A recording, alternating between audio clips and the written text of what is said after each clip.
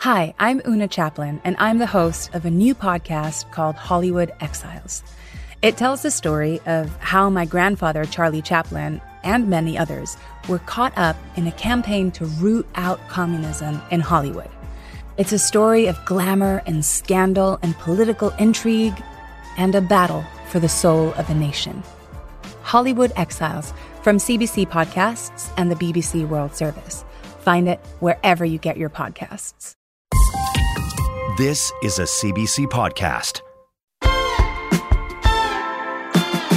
Hi, I'm Tom Power. Welcome to Q. If you're into Broadway, if you're into stage musicals at all, you're probably familiar with Patti LuPone, and you already know what a legend she is. I'm not even super into musicals or Broadway at all, and I can even tell you what a legend she is. She's a star of Broadway in a way there aren't stars of Broadway anymore.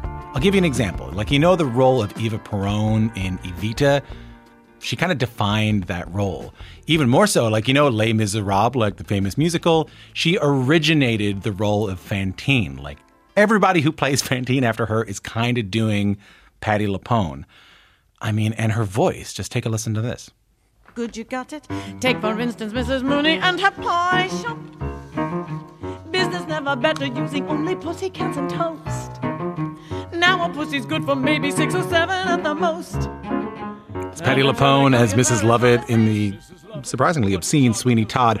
Outside of that, she's been on a lot of big TV shows like Crazy Ex-Girlfriend and Frasier. She was in that movie Beau is Afraid. To be honest, she like haunted my nightmares in that. And I won't even go into the Tonys and Grammys that she's won. Patti LuPone, you should also know, in my circles, is known as a bit of a great chat because she won't hold back. Like, she's of an era where if you're going to give your opinion, you're going to give your honest opinion. And I'll say she definitely lived up to that today. She's touring a show that's also kind of an opinion. It's called Don't Monkey with Broadway. It's some stories. It's some of her biggest hits. And ahead of bringing her show to Canada, to Toronto's Meridian Hall, Patti LuPone joined me from her apartment in New York for a chat. How are you? I'm good, Tom. How are you? I'm not too bad. Lovely to meet you. And you. How's that tour been going?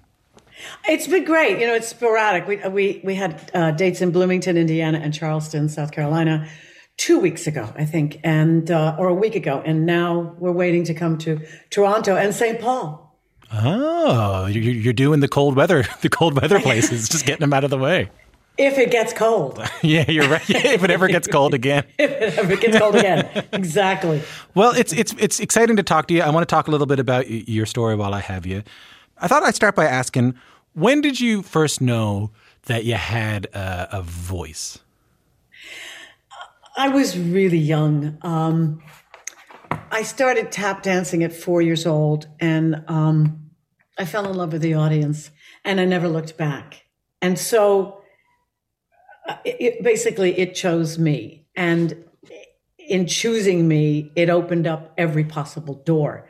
I wasn't intimidated to sing or act crazy or make people laugh or dance because it chose me. It just opened up the doors.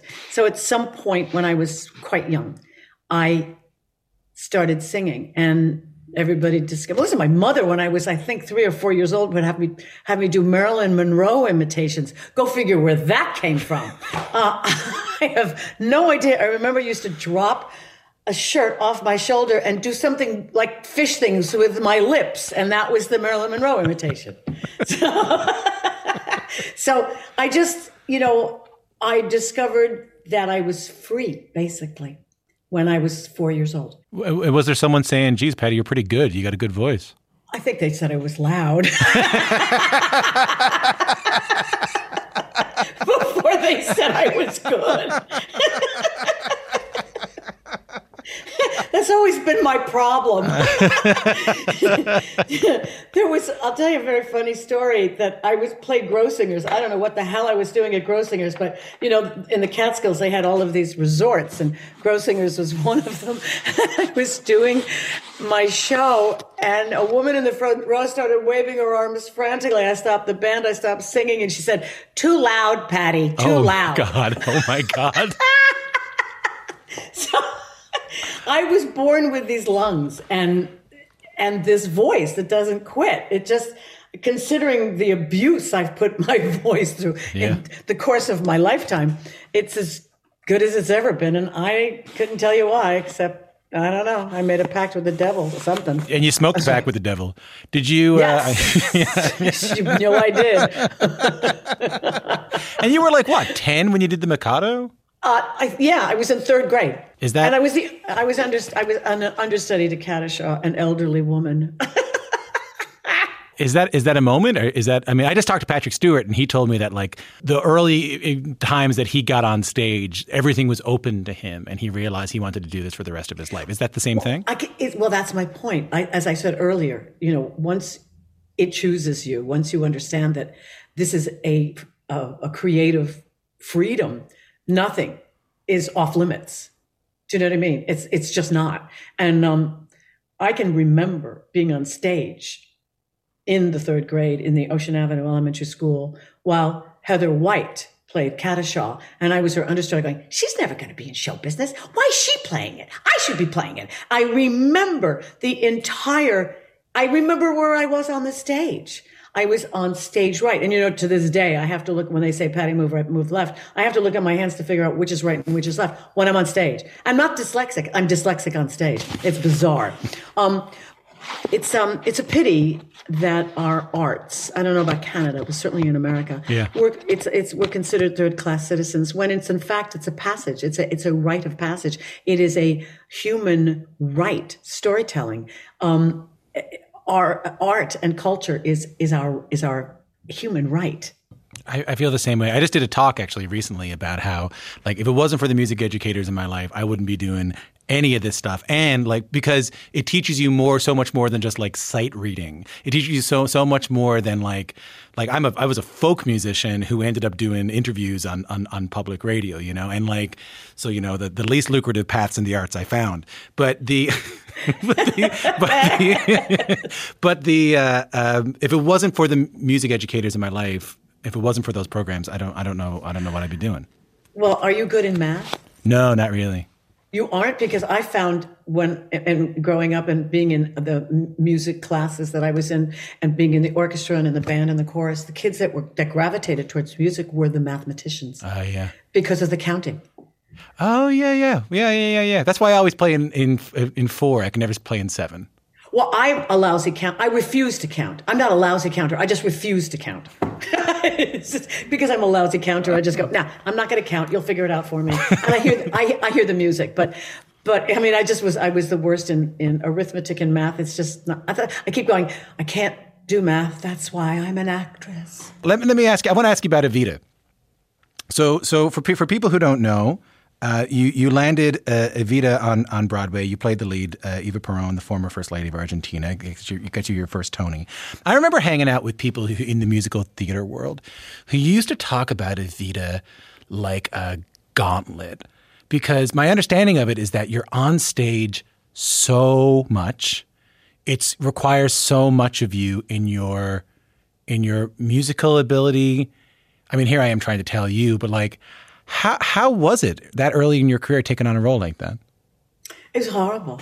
And I would say that, and Hal Prince didn't like it at all, but it was the absolute truth. When I first heard the score to Evita, I thought Andrew Lloyd Webber hated women because the score's written in a soprano's passaggio, and a passaggio is where if you think of a rubber band and you pull a rubber band, the weakest spot is in the middle. That's a passaggio in a soprano. You have a chest voice, a head voice.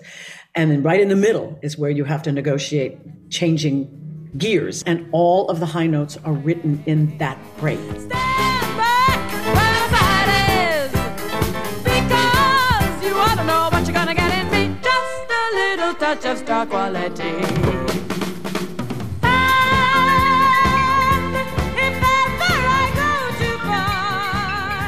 And also, if you want to play the role with accuracy and passion, it can't be lyric.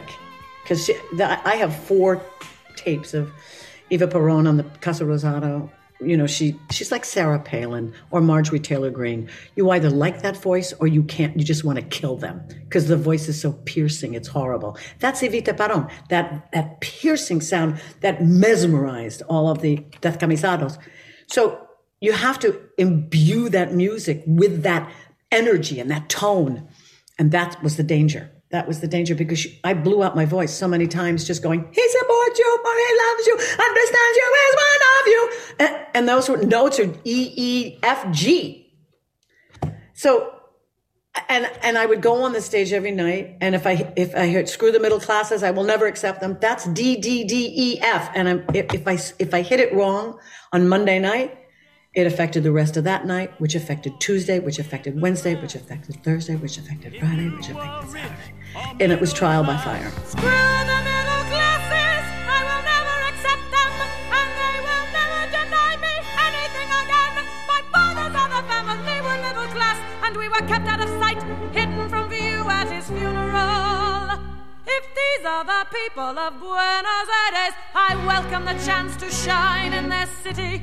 And I wasn't about to fail. I mean, this was my test. This was my big test. And the fact that I willed my voice every single night to hit those notes and I didn't do more damage to my voice is shocking. And the role itself is pretty spectacular. I had a blast acting it. I couldn't sing it. And every night I went on stage in terror, absolute terror. That's not good for the soul. It's not good for the head. It's not good for anything. But I knew it was my test. I knew that if I survived this, I could survive anything. And how did your life change afterwards, after Evita? Oh, nothing. You know, in the old days, I think of Broadway musicals. Well, it was a different environment, you know, where Ethel Merman and Mary Martin would do shows, and then they would go to the 21 Club, and then they'd, you know, go to some after-hours cabaret and sing until 3, 4 o'clock in the morning and do the whole thing all over again the next day. We don't have those cabaret rooms anymore. No restaurant stays open late, and nothing happens. I mean, when I was doing Evita and I would go to the 21 Club, the maitre d' recognized me. The only thing that changed in my life is that I could get a table at a restaurant. But nothing else changed because I hit with a very controversial woman. This Evita Perón, the Peronistas harbored Nazis. And so nobody was happy that Evita was even on stage. So I had a very controversial reputation afterwards. Really? Yeah, I was a tap dancing fascist dictator. I never would have thought about that. That people would have conflated the role you chose with you yourself. Yeah. So how are you now when you sing "Don't Cry for Me"? Because you do "Don't Cry for Me" Argentina in the show now, right? Yeah. The touring show. How's that for you? It's great because people want me to sing it. People, you know, there's something about that song that touches people, whether they've seen the show or not. They know that song, and there's something in that song that Andrew wrote that really moves people. Yeah. And I know people want me to sing it, and so I am very happy to sing it for them. It never gets old, and because the audience wants it, so there's no way it could get old. It won't be easy. You'll think it's strange when I try to explain how I feel, that I still need your love after all that I've done. I look at the audience every night when I'm singing it, and you see a look on their faces, and it's not me, it's the song. And I had people come backstage that were pro-Peronista and anti-Peronista who said I had her to a T, because what they saw was Evita Perón. Not me, but they saw was Evita Perón. They saw what they wanted to see. So people hear that song, and there's something that evokes in them some sort of reaction, and so it's wonderful. Don't cry for me, Argentina. The truth is I never left you. All through my wild days, my mad existence, I kept my promise. Don't keep your distance. Which is acting technique. Acting technique is even if you're playing someone who people hate, finding the humanity in them so they feel attached to them. Right, and because right after she finishes that song in the play, she goes, just listen to that, the voice of Argentina, I am loved, I am adored. And so she's conning them. Yeah. Evita's conning them, but they loved her. And of course, when she did finally die, the Argentinian people thought that they had killed her, and she had an even stronger life dead than she had alive. Yeah. They vilified her. She died. They glorified her. I spend a lot of time in the show talking to actors, and one of the things we often talk about is like the responsibility of taking on a role after somebody. You know, I talk to people who come in and do King Lear, and they talk to me about, oh, you know, I watched Laurence Olivier, or, you know, I watched blah, blah, blah, blah, blah. You know, they'll talk about, oh, you know, I couldn't get over that performance, and I try to ignore it and all that stuff. It's rare that I get to talk to someone who originated something. Like, it's rare to talk to someone who originated a role as big as the one in Les Mis, as Fantine. And still I dream he'll come to me, that we will live the years together. But there are dreams that cannot be. So for people who don't know, I mean, you originated the character of Fantine in London. It's run all over the world. It's been adapted for movies. I mean, it's one of the biggest musicals of all time. Can you talk to me about originating a role? Yeah. I was brought into this by Cameron McIntosh. They couldn't find... It's interesting. This is an interesting story. I was doing Oliver on Broadway, and Cameron produced that as well. And Cameron saw me and said, there's a role for you in the next thing I'm doing. They couldn't find a Fantine. So he came back to me and he said, will you come? I heard the first 4 bars of the recording, the French recording. And I said, I knew it was a hit. I knew it was a hit. Look down, don't look 'em in the eye. Look down, you're here until you die. And I said, yes. So now they've brought me in. I'm the only American. I'm the only one with a musical theater pedigree, because it was really Royal Shakespeare Company actors that were doing the roles in a musical. And so I'm the only one that has a Tony Award. I'm the only American. I'm the only one that understands musical theater. So I had more confidence to talk to Claude Michel and to Alain. But what I learned was how the British actors talk to their directors. And I understood that we American actors, and I don't know about Canadian actors, but we American actors, first of all, don't have very good directors, but also don't know how to communicate what we need, what we want, what we think the character is to our directors. And I just saw a dialogue between an actor on the stage and a director in an audience. Right. And the actor had more control because we actually have more control. We're the ones on the stage facing the audience. The creators they can only see it once, then they start to second guess the audience. Because they're looking, but only audiences see it once. But our directors see it more than once. So they start to second guess themselves. And Roger stood on the stage and argued with Trevor about a point. And I was so impressed with that. So when I was doing Fantine, I was the one that put in a run. It was a held note and the orchestra moved. And I said to Claude Michel, why am I holding the note and the orchestra's moving? I should move with the orchestra. So that there's a run. I put that in. Oh, the other thing that's kind of crazy that actors have to contend with, our stage business is no longer our stage business. It becomes property of the production. So whatever we've created, we don't get credit for. Right. It's not like you're a songwriter who contributes 3 words to a song and makes royalties off of it. You make choices, and if that choice becomes the standard for the musical, that belongs to the musical. Exactly. I went down to Evita, down to Australia to recreate Evita, and the stage manager was giving me my moves. I went, yeah, I know, I created that. So, I know what I'm doing. Right, because my next question was going to be, when you watch other productions of Les Mis, do you see your choices? Do you see like your Fantine and other Fantines? So the answer is yes. Actually, I've never seen another production of Les Mis. I was shaking my head. Yes, I do. I didn't see the movie. It's not because I've never seen a production that I've been in that I've left. I didn't go back and look at Evita. I don't go back and see Sweeney Todd, after I leave it to see stuff. It's over for me. It's, it's sort of, that's what I did. And then I leave it and move on to the next thing. So I saw a bit of Anne Hathaway singing I Dreamed a Dream, and I was just very upset with the director shooting down her throat, as opposed to what she was doing.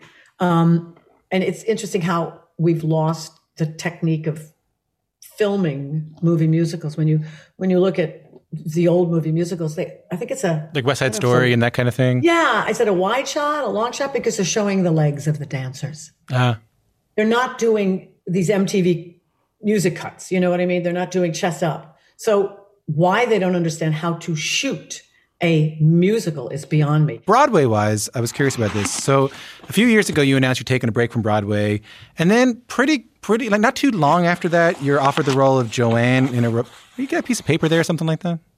Oh, I'm sorry. I'm touching it. Yeah. Oh, no problem. Can you hear It's coming through pretty loud there. That's the only I'm thing, sorry. That's right. It's my recipe book. I'm playing with a piece of paper. I don't know. Am I nervous? Is it Alice Waters? No, it's my recipe book. Oh, no way. You have a recipe? It's all my collection of recipes that I've sort of elevated the computer on. I'll put my hands. Oh, no, you move your hands all you want. I think it was just that this, like that kind of thing was happening. That's exactly what. Yeah. I'm so sorry. I just can't believe I'm giving you stage directions. I just never thought that would ever happen in my entire life. But you see, I'm a director's actor. I love stage direction. I'll keep that in mind. So a few years ago, you announced you're taking a break from Broadway. Then you're offered the role of Joanne in the revival of Sondheim's musical Company. Talk me through that. You're out, and like it's like in The Godfather, you're out and then you're pulled back in. Well, what happened was I was doing war paint, and before we opened, I was diagnosed with bone on bone on my hip, and I needed a hip replacement. And I went through 10 months of war paint, having one hip that was, the femur apparently was disintegrating when I finally got the hip replacement. Show business has broken my body. Musicals have broken my body. I have 2 new hips, a new shoulder. I got to get the other shoulder done. It's extremely difficult on the body. So I gave up musicals. I was done. I've done enough. But before I gave up musicals, I saw Marianne Elliott's War Horse at Lincoln Center Theater and Curious Incident of the Dog in the Nighttime in London. And I put it out to the universe that I wanted to work with this woman. I wanted to work with Marianne Elliott. Now I have to leave war paint and have a hip replacement. And she calls. And I said, no. And then I remembered what I had put out in the universe. And I thought, if I don't say yes, she'll never ask me again. And this is the woman I wanted to work with. And I am so glad I did. And put me through hell and give me support for being alive. Make me alive. Make me alive. Make me confused. Mock me with praise. Let me be used. She's an extraordinary visionary. She is a nurturer in the room. It's an incredibly safe space for all of us, so it makes it incredibly creative because we're allowed to fail. I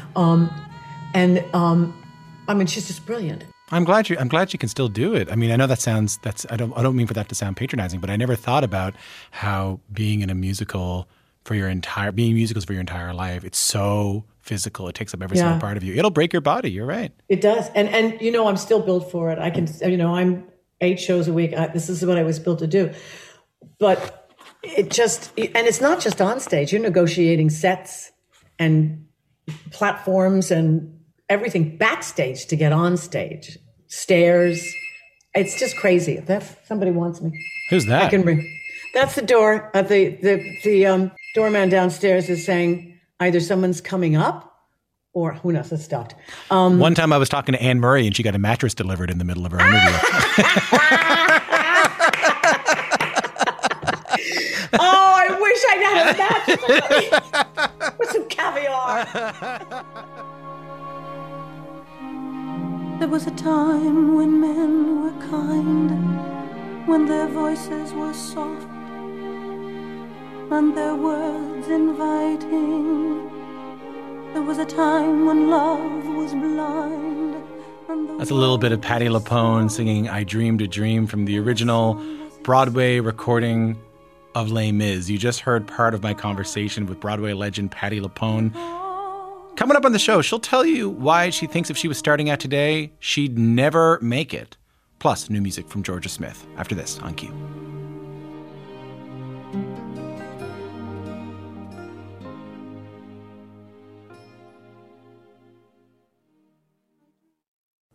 One of the best shows of the year, according to Apple, Amazon and Time, is back for another round. This season, we're diving deep into some of McCartney's most beloved songs. Yesterday, Band on the Run, Hey Jude, and McCartney's favourite song in his entire catalogue, Here, There and Everywhere. Listen to Season 2 of McCartney, A Life in Lyrics on the iHeartRadio app, Apple Podcasts, or wherever you get your podcasts.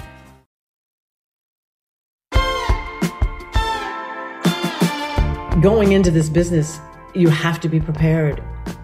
You have to be prepared. Really prepared. I wouldn't, if I was starting out now, I wouldn't make it.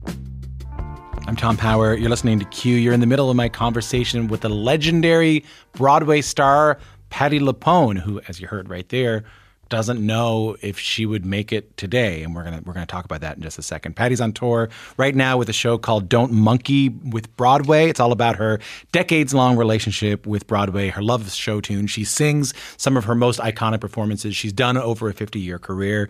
Don't Cry For Me, Argentina, I Dreamed a Dream. And in our conversation so far, Patti has been, as she always is in every interview she does, incredibly honest and forthright with what she thinks about Broadway today. One person that features prominently in her show is the composer and lyricist Stephen Sondheim.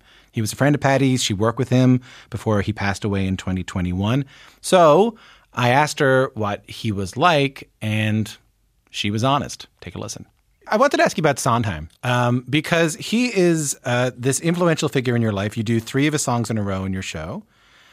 He, to me, growing up, learning about music, going to music school and all that kind of stuff, he's kind of Chaplin-y to me. Like Charlie, like he's sort of this like figure to me, this sort of name to me. I'm so familiar with his work. I don't really know anything about him, about what he was like. I see you smiling. What was Stephen Sondheim like? Well, he was controversial. He was capricious. He was, he could be very mean. He could be very loving, but I think ultimately what he was deeply, deeply emotional and deeply, deeply in love with musical theater, with people. I think he was insecure. He was human, very, very human. I got to know him socially after I sort of knew him a bit professionally, where the first time I actually auditioned for him, it was for the replacement of Dot in Sunday in the Park. And he came down stage and went, I don't want any belting. And I went, I haven't even opened my mouth and I was already intimidated. I did not get the part. Marianne Plunkett got it. I saw him socially and I preferred actually seeing him socially than working with him. And the first time I worked with him, he was very complimentary and helpful. But then there was one time I worked with him where I actually said, he was yelling at me. And I said that if anybody had any less experience than me, they would turn in their equity cards because it was that brutal. And there is a school of thought among certain creators in New York that you have to humiliate and destroy a person to get a performance out of them. It's not the case. And I've gone through several of them just because I was coming of age in musicals when they were alive and they were creating. And they were cruel. But it made me stronger. You know what I mean? It wasn't going to kill me. Is that changing now? I think it's gone too far in the other direction. The sensitivity training is a little too much for me. It's too over the top. It's an intimate, that's the siren outside the window. It's an intimate business. And in order for us to, and it's also a very sexy business. So, sex appeal is charisma. Charisma is sex appeal. You can't work with another actor that says, don't touch me or don't look at me or address me a certain way. It's ridiculous as far as I'm concerned. It's like, what are you doing in the business if you've got so many hang-ups about your life? It's like, we have to be as open as possible in order to interpret. We have to be as accepting as possible. There needs to be trust. There needs to be trust, as much trust as possible. Yeah, exactly. The business has changed so much that I don't know how anything gets done. Yeah. I really don't. Because the Broadway the Broadway that exists now must be so different than the Broadway you came up in. Yeah, I don't know what this Broadway is, actually. I'm not quite sure because it's been changing for a while, but it looks like it's a combination of Disneyland, the circus, and Las Vegas. Whoever intended to dumb down the citizens of America have done a fantastic job. We are dumb as shit. And it's you see it in choices of material that's on stage right now. It's the pop musicals and people are going to see what they know. They don't want to be challenged. They don't want to invest in something that might change them in some way. Jukebox musicals, right? People go to see pop songs that they're familiar with. Is what you're talking about there. Yeah. I read a wonderful book by Harold Clurman called The Fervent Years, and the group theater was sort of a reaction to what was on Broadway at the time, which was gaiety. And I'm wondering if we're in the same position now because it feels like there's gaiety on Broadway, and will there be somebody that creates a theater that educates the populace? I hope so, because we need this. I'm going back to what I said earlier, where art is an essential. It's just essential. We are essential workers. How is the TV and film side of your career? Like, I want to play something for people who only have an idea of you as a stage star. They'll know you from like Will and Grace. They'll know you from Glee. They'll know you from Girls. Just take a listen to this. I just want to say what an honor it is to be here in your home, and you're such an inspiration to us underdogs. Completely. What makes you think I was ever an underdog? I never auditioned for the chorus. And you want to know why? Self-esteem. Confidence. I knew who I was. Do you know who you are? Not a clue. Honestly, I just need like 2 to 3 sentences on the positive impact Stranova's had on your day-to-day life. Oh, Hannah, please. Honey, chill out. Relax. Yeah, relax. That is Patti LuPone playing Patti LuPone on the TV show Girls. That was so much fun. How do you approach playing yourself? Well, I've tried to avoid it, quite frankly. I remember I got a telephone call from my agents at the time saying that Ryan Murphy wanted to feature me in Glee. And I went, stop, I'm still a working actor. I don't want to Patti LuPone me out of the business. I'm not Cher. I'm not Madonna. I'm not Britney Spears. I'm still a working actor. So I'm trying to avoid it. But Girls is pretty unique. And Lena Dunham is so talented. And it was a blast. It was a blast to do. I had a ball.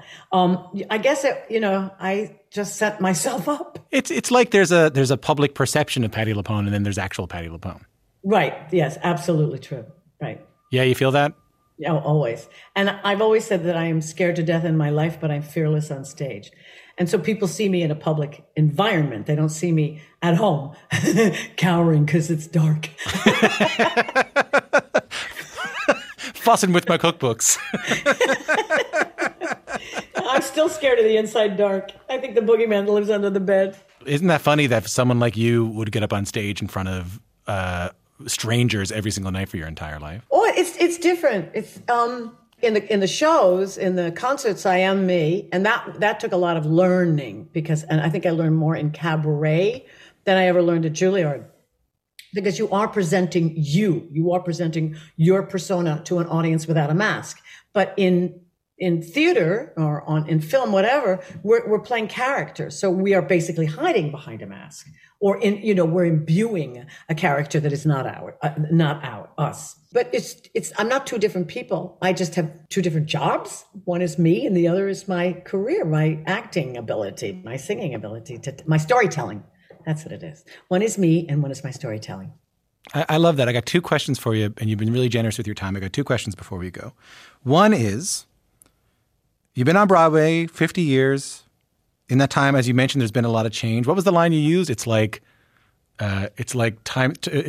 Marvel and what did you say? Like it was like Disneyland, the circus, and Las Vegas. That's what it feels like now. If you could snap your fingers and change one thing about Broadway right now, what would it be? To make it affordable for people, for everybody to come and see. Drop the ticket prices do practically nothing. Make it a popular sport, not an elite sport. Was it ever? Like when you were starting out, was it something that the average person would go to? Yeah, sure. And they have twofers, but I remember when they raised the ticket prices in Evita, the highest ticket price was $35. Right. And we thought they raised the ticket price and we were horrified. But no, it's ridiculous. It's insane. And there's too many people involved. There's ticket masters and what do you call those guys? There's, I don't know, there's brokers, brokers and scalpers. Yeah. They'll buy blocks of tickets and sell you if you want. And there's premium seats. Excuse my language. Premium seats. It's the same seat. It's not better because it has a cushion on it. It's the same seat. And why? If you pay premium, you're pushing the ticket prices up. It's crazy. I hear every day from folks who listen to this show, and it means a lot to me. I hear from people who are starting out. I realize I'm getting an opportunity to talk to you through a long and storied career as one of the most successful stage actors of our time. Any advice for these people who are listening right now starting out? I would say study the craft. Continue to study to know the history of what you're doing and to know everything about it, and also physically study everything because there's so much talent out there right now in shitty productions, I might add. I see so much bad theater, but I look at the stage going, oh my God, the talent on that stage. There's triple and quadruple threats out there and they're fantastic. So going into this business, you have to be prepared. You have to be prepared. Really prepared. If I was starting out now, I wouldn't make it. Really? The talent is extraordinary. It's inspiring. It's so wonderful to see. But I hate that they're in bad productions. Or I don't know. I have a critical eye. Of course I do, because I've seen great. And so I'm comparing to the great that I have seen. But the talent, the human ability is extraordinary. I'm thrilled by it. Patti, what a joy to get to talk to you. Thanks so much for making the time. Oh, thank you, Tom. It was my pleasure, and I hope people come to see the show. It is a lot of fun. It's like the golden age of musical theater. The songs, they'll recognize all of them. I think. They better. Check this out. I'll do it right now. Don't Monkey with Broadway is coming to the Meridian Hall in Toronto on November 17th. For tickets, head to PattiLuPone.net.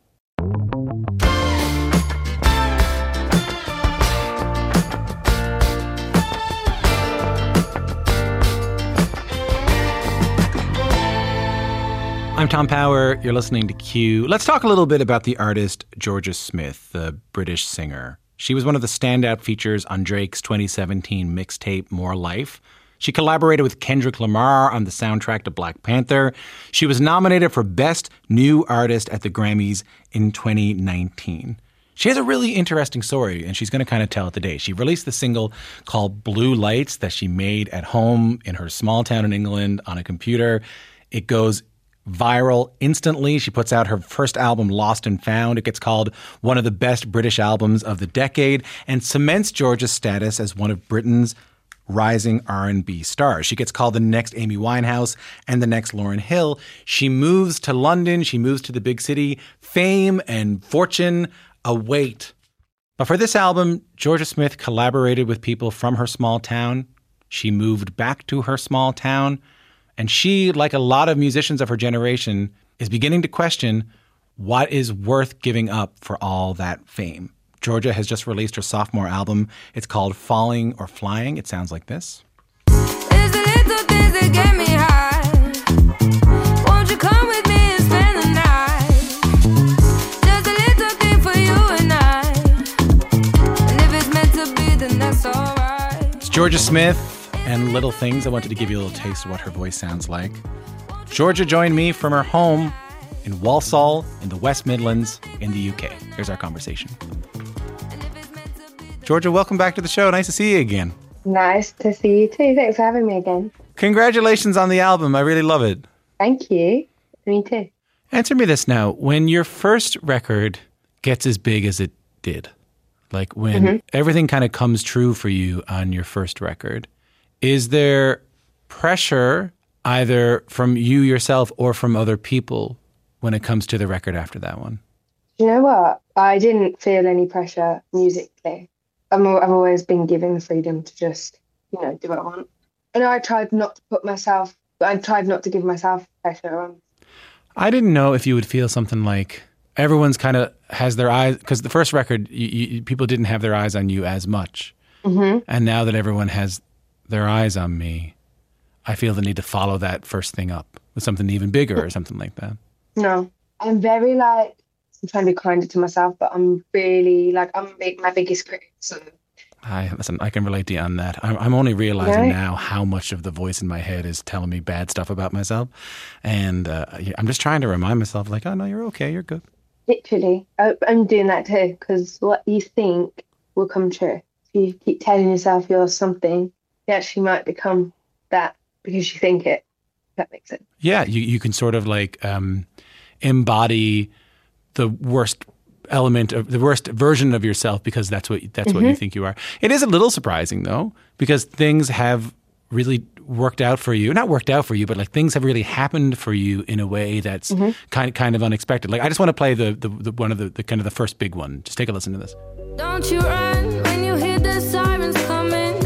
When you hear the sirens coming, you better not run, 'cause the siren's not coming for you. What have you done? You went to school that day. Was a bit late, but it was a Monday. Kept after class for answering back.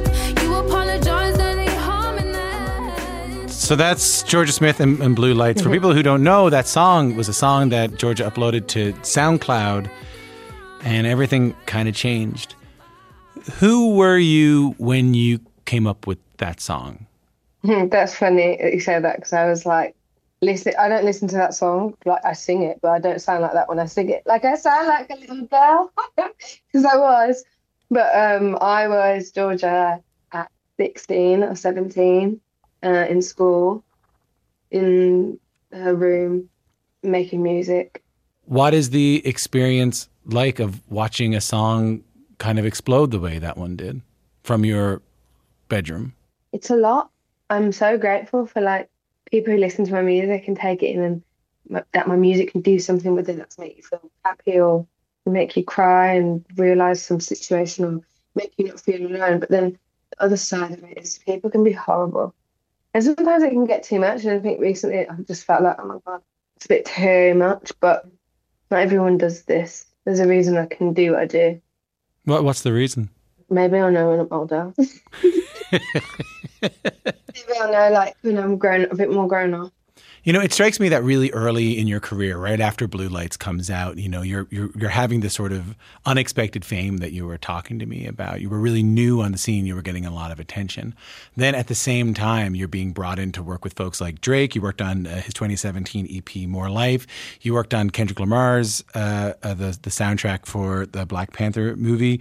You're 19 years old when this is all happening. Like I said, you're brand new, and Drake is at the top of his powers, and Kendrick Lamar just won the Pulitzer Prize at this moment. How were you feeling going into these collaborations, and how did you handle going into these collaborations? Well, I was a bit like, oh my gosh, these people listen to me. But I was trying to not get too phased by it and just not overthink it. And I had a lot of fun, yeah. No nerves? No, not really. I do get nervous, but I guess I thought to myself, well, they wouldn't be asking me for no reason. They didn't want to work with me. I'm supposed to be here.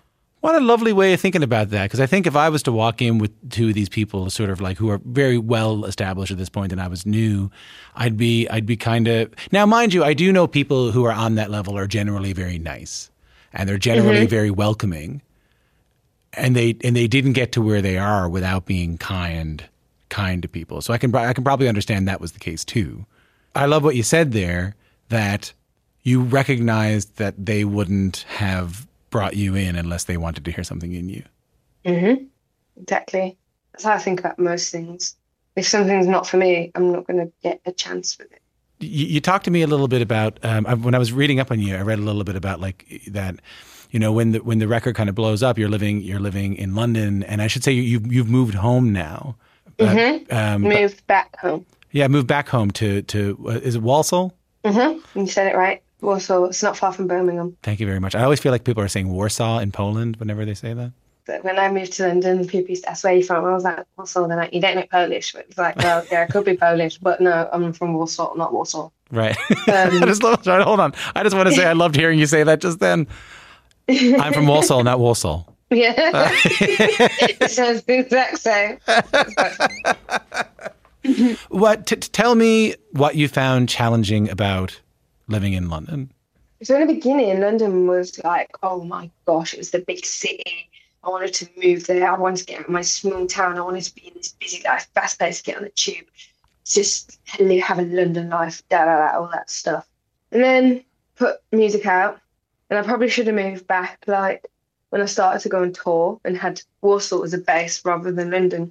The more music I put out and like the kind of more like known I became, that's when I think the intensity of London as a city and how it can feel a bit overwhelming and you can feel a bit trapped and like it's just not the same as Warsaw.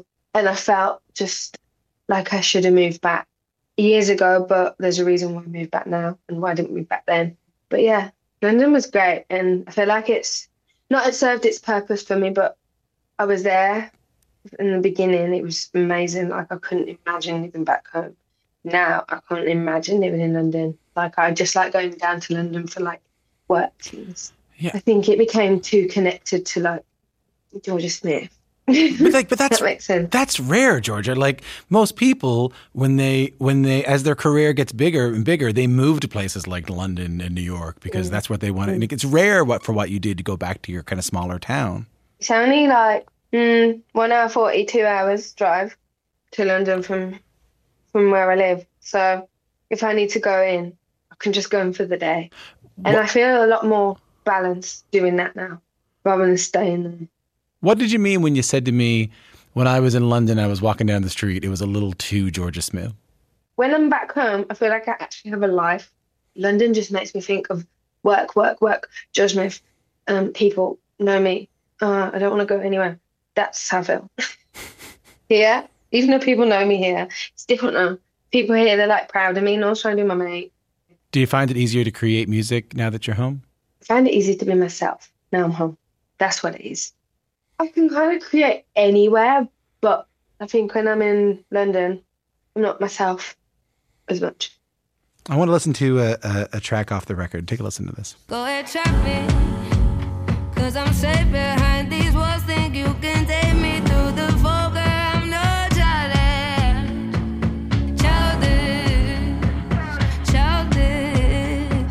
yeah, you can try me. It's a little bit of Try Me by Jorja Smith. It's off her new album, Falling or Flying. Talk to me a little bit about where that song came from. Tell me what it's about. Before I put out music, not many people had an opinion on me. And then when I put out music, and suddenly you got all these opinions and not from the world, like the whole world does not know about me, but like it feels like the world. And a lot of people have something to say about me, whether it's my music or how I look, or what I'm doing. And it's like, wow. I haven't really changed that much. It's actually everything around me's changed and how people perceive me and what people want to tell me about me. So that's what that song's about. I want to play one more track from the record. Take a listen to this. You're the sweetest thing I've known, and I wish I could shield you from all of these lows in my life. But just look how far you go. Oh no. That is Greatest Gift by my guest, Jorja Smith. A beautiful message this song has. You're talking to yourself in this one. What is the song about? I'm talking to my younger self. I am myself now because I'm super proud of myself and the little girl that I was. And that it's taken me a while to like step back and just be like, yeah, okay, you know, like you've got this. And I wish when I've been down or been going through some stuff that I could have been, what we were saying before, like kinder to myself and just made things easier for myself. I was upset or something, but looking forward, things are good. Thanks so much for making the time for us today. I really appreciate it. No, thank you so much too. This is really cool.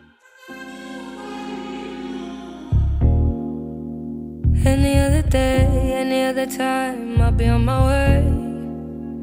There was a time where you tried and you said, why would you fight what was inside? That wasn't part of the plan. Now I know that I should go. Looking for some reasons. Tell me there's something wrong with it. Tell me there's something inside that I need. You know I'm not gonna stay the night. Oh, I just need one reason. I know there's nothing wrong with this. Hard to pretend it's not what I want. Way too close, you'll read my mind. It's Jorja Smith and Feelings featuring Jay Huss. Before that, my conversation with Jorja Smith. Her second album, Falling or Flying, is out now. And that's it for the show today. Tomorrow on the show, Roy Wood Jr. You might know Roy Wood Jr. He's one of the correspondents on Trevor Noah's Daily Show. In fact, when Trevor Noah left the Daily Show, everyone thought that Roy Wood Jr. was going to be the host. So why, just the other week, did he take his hat out of the ring? Why did he say he doesn't want to host the Daily Show? In fact, he's questioning the value of late night TV as a whole. A surprisingly honest conversation with an insider of television, Roy Wood Jr., tomorrow on the show. I cannot wait for you to hear that. If you missed his conversation about the controversy around Hassan Minhaj, also from The Daily Show on Commotion, you can find that on their podcast, Commotion. We'll see you soon. Later on.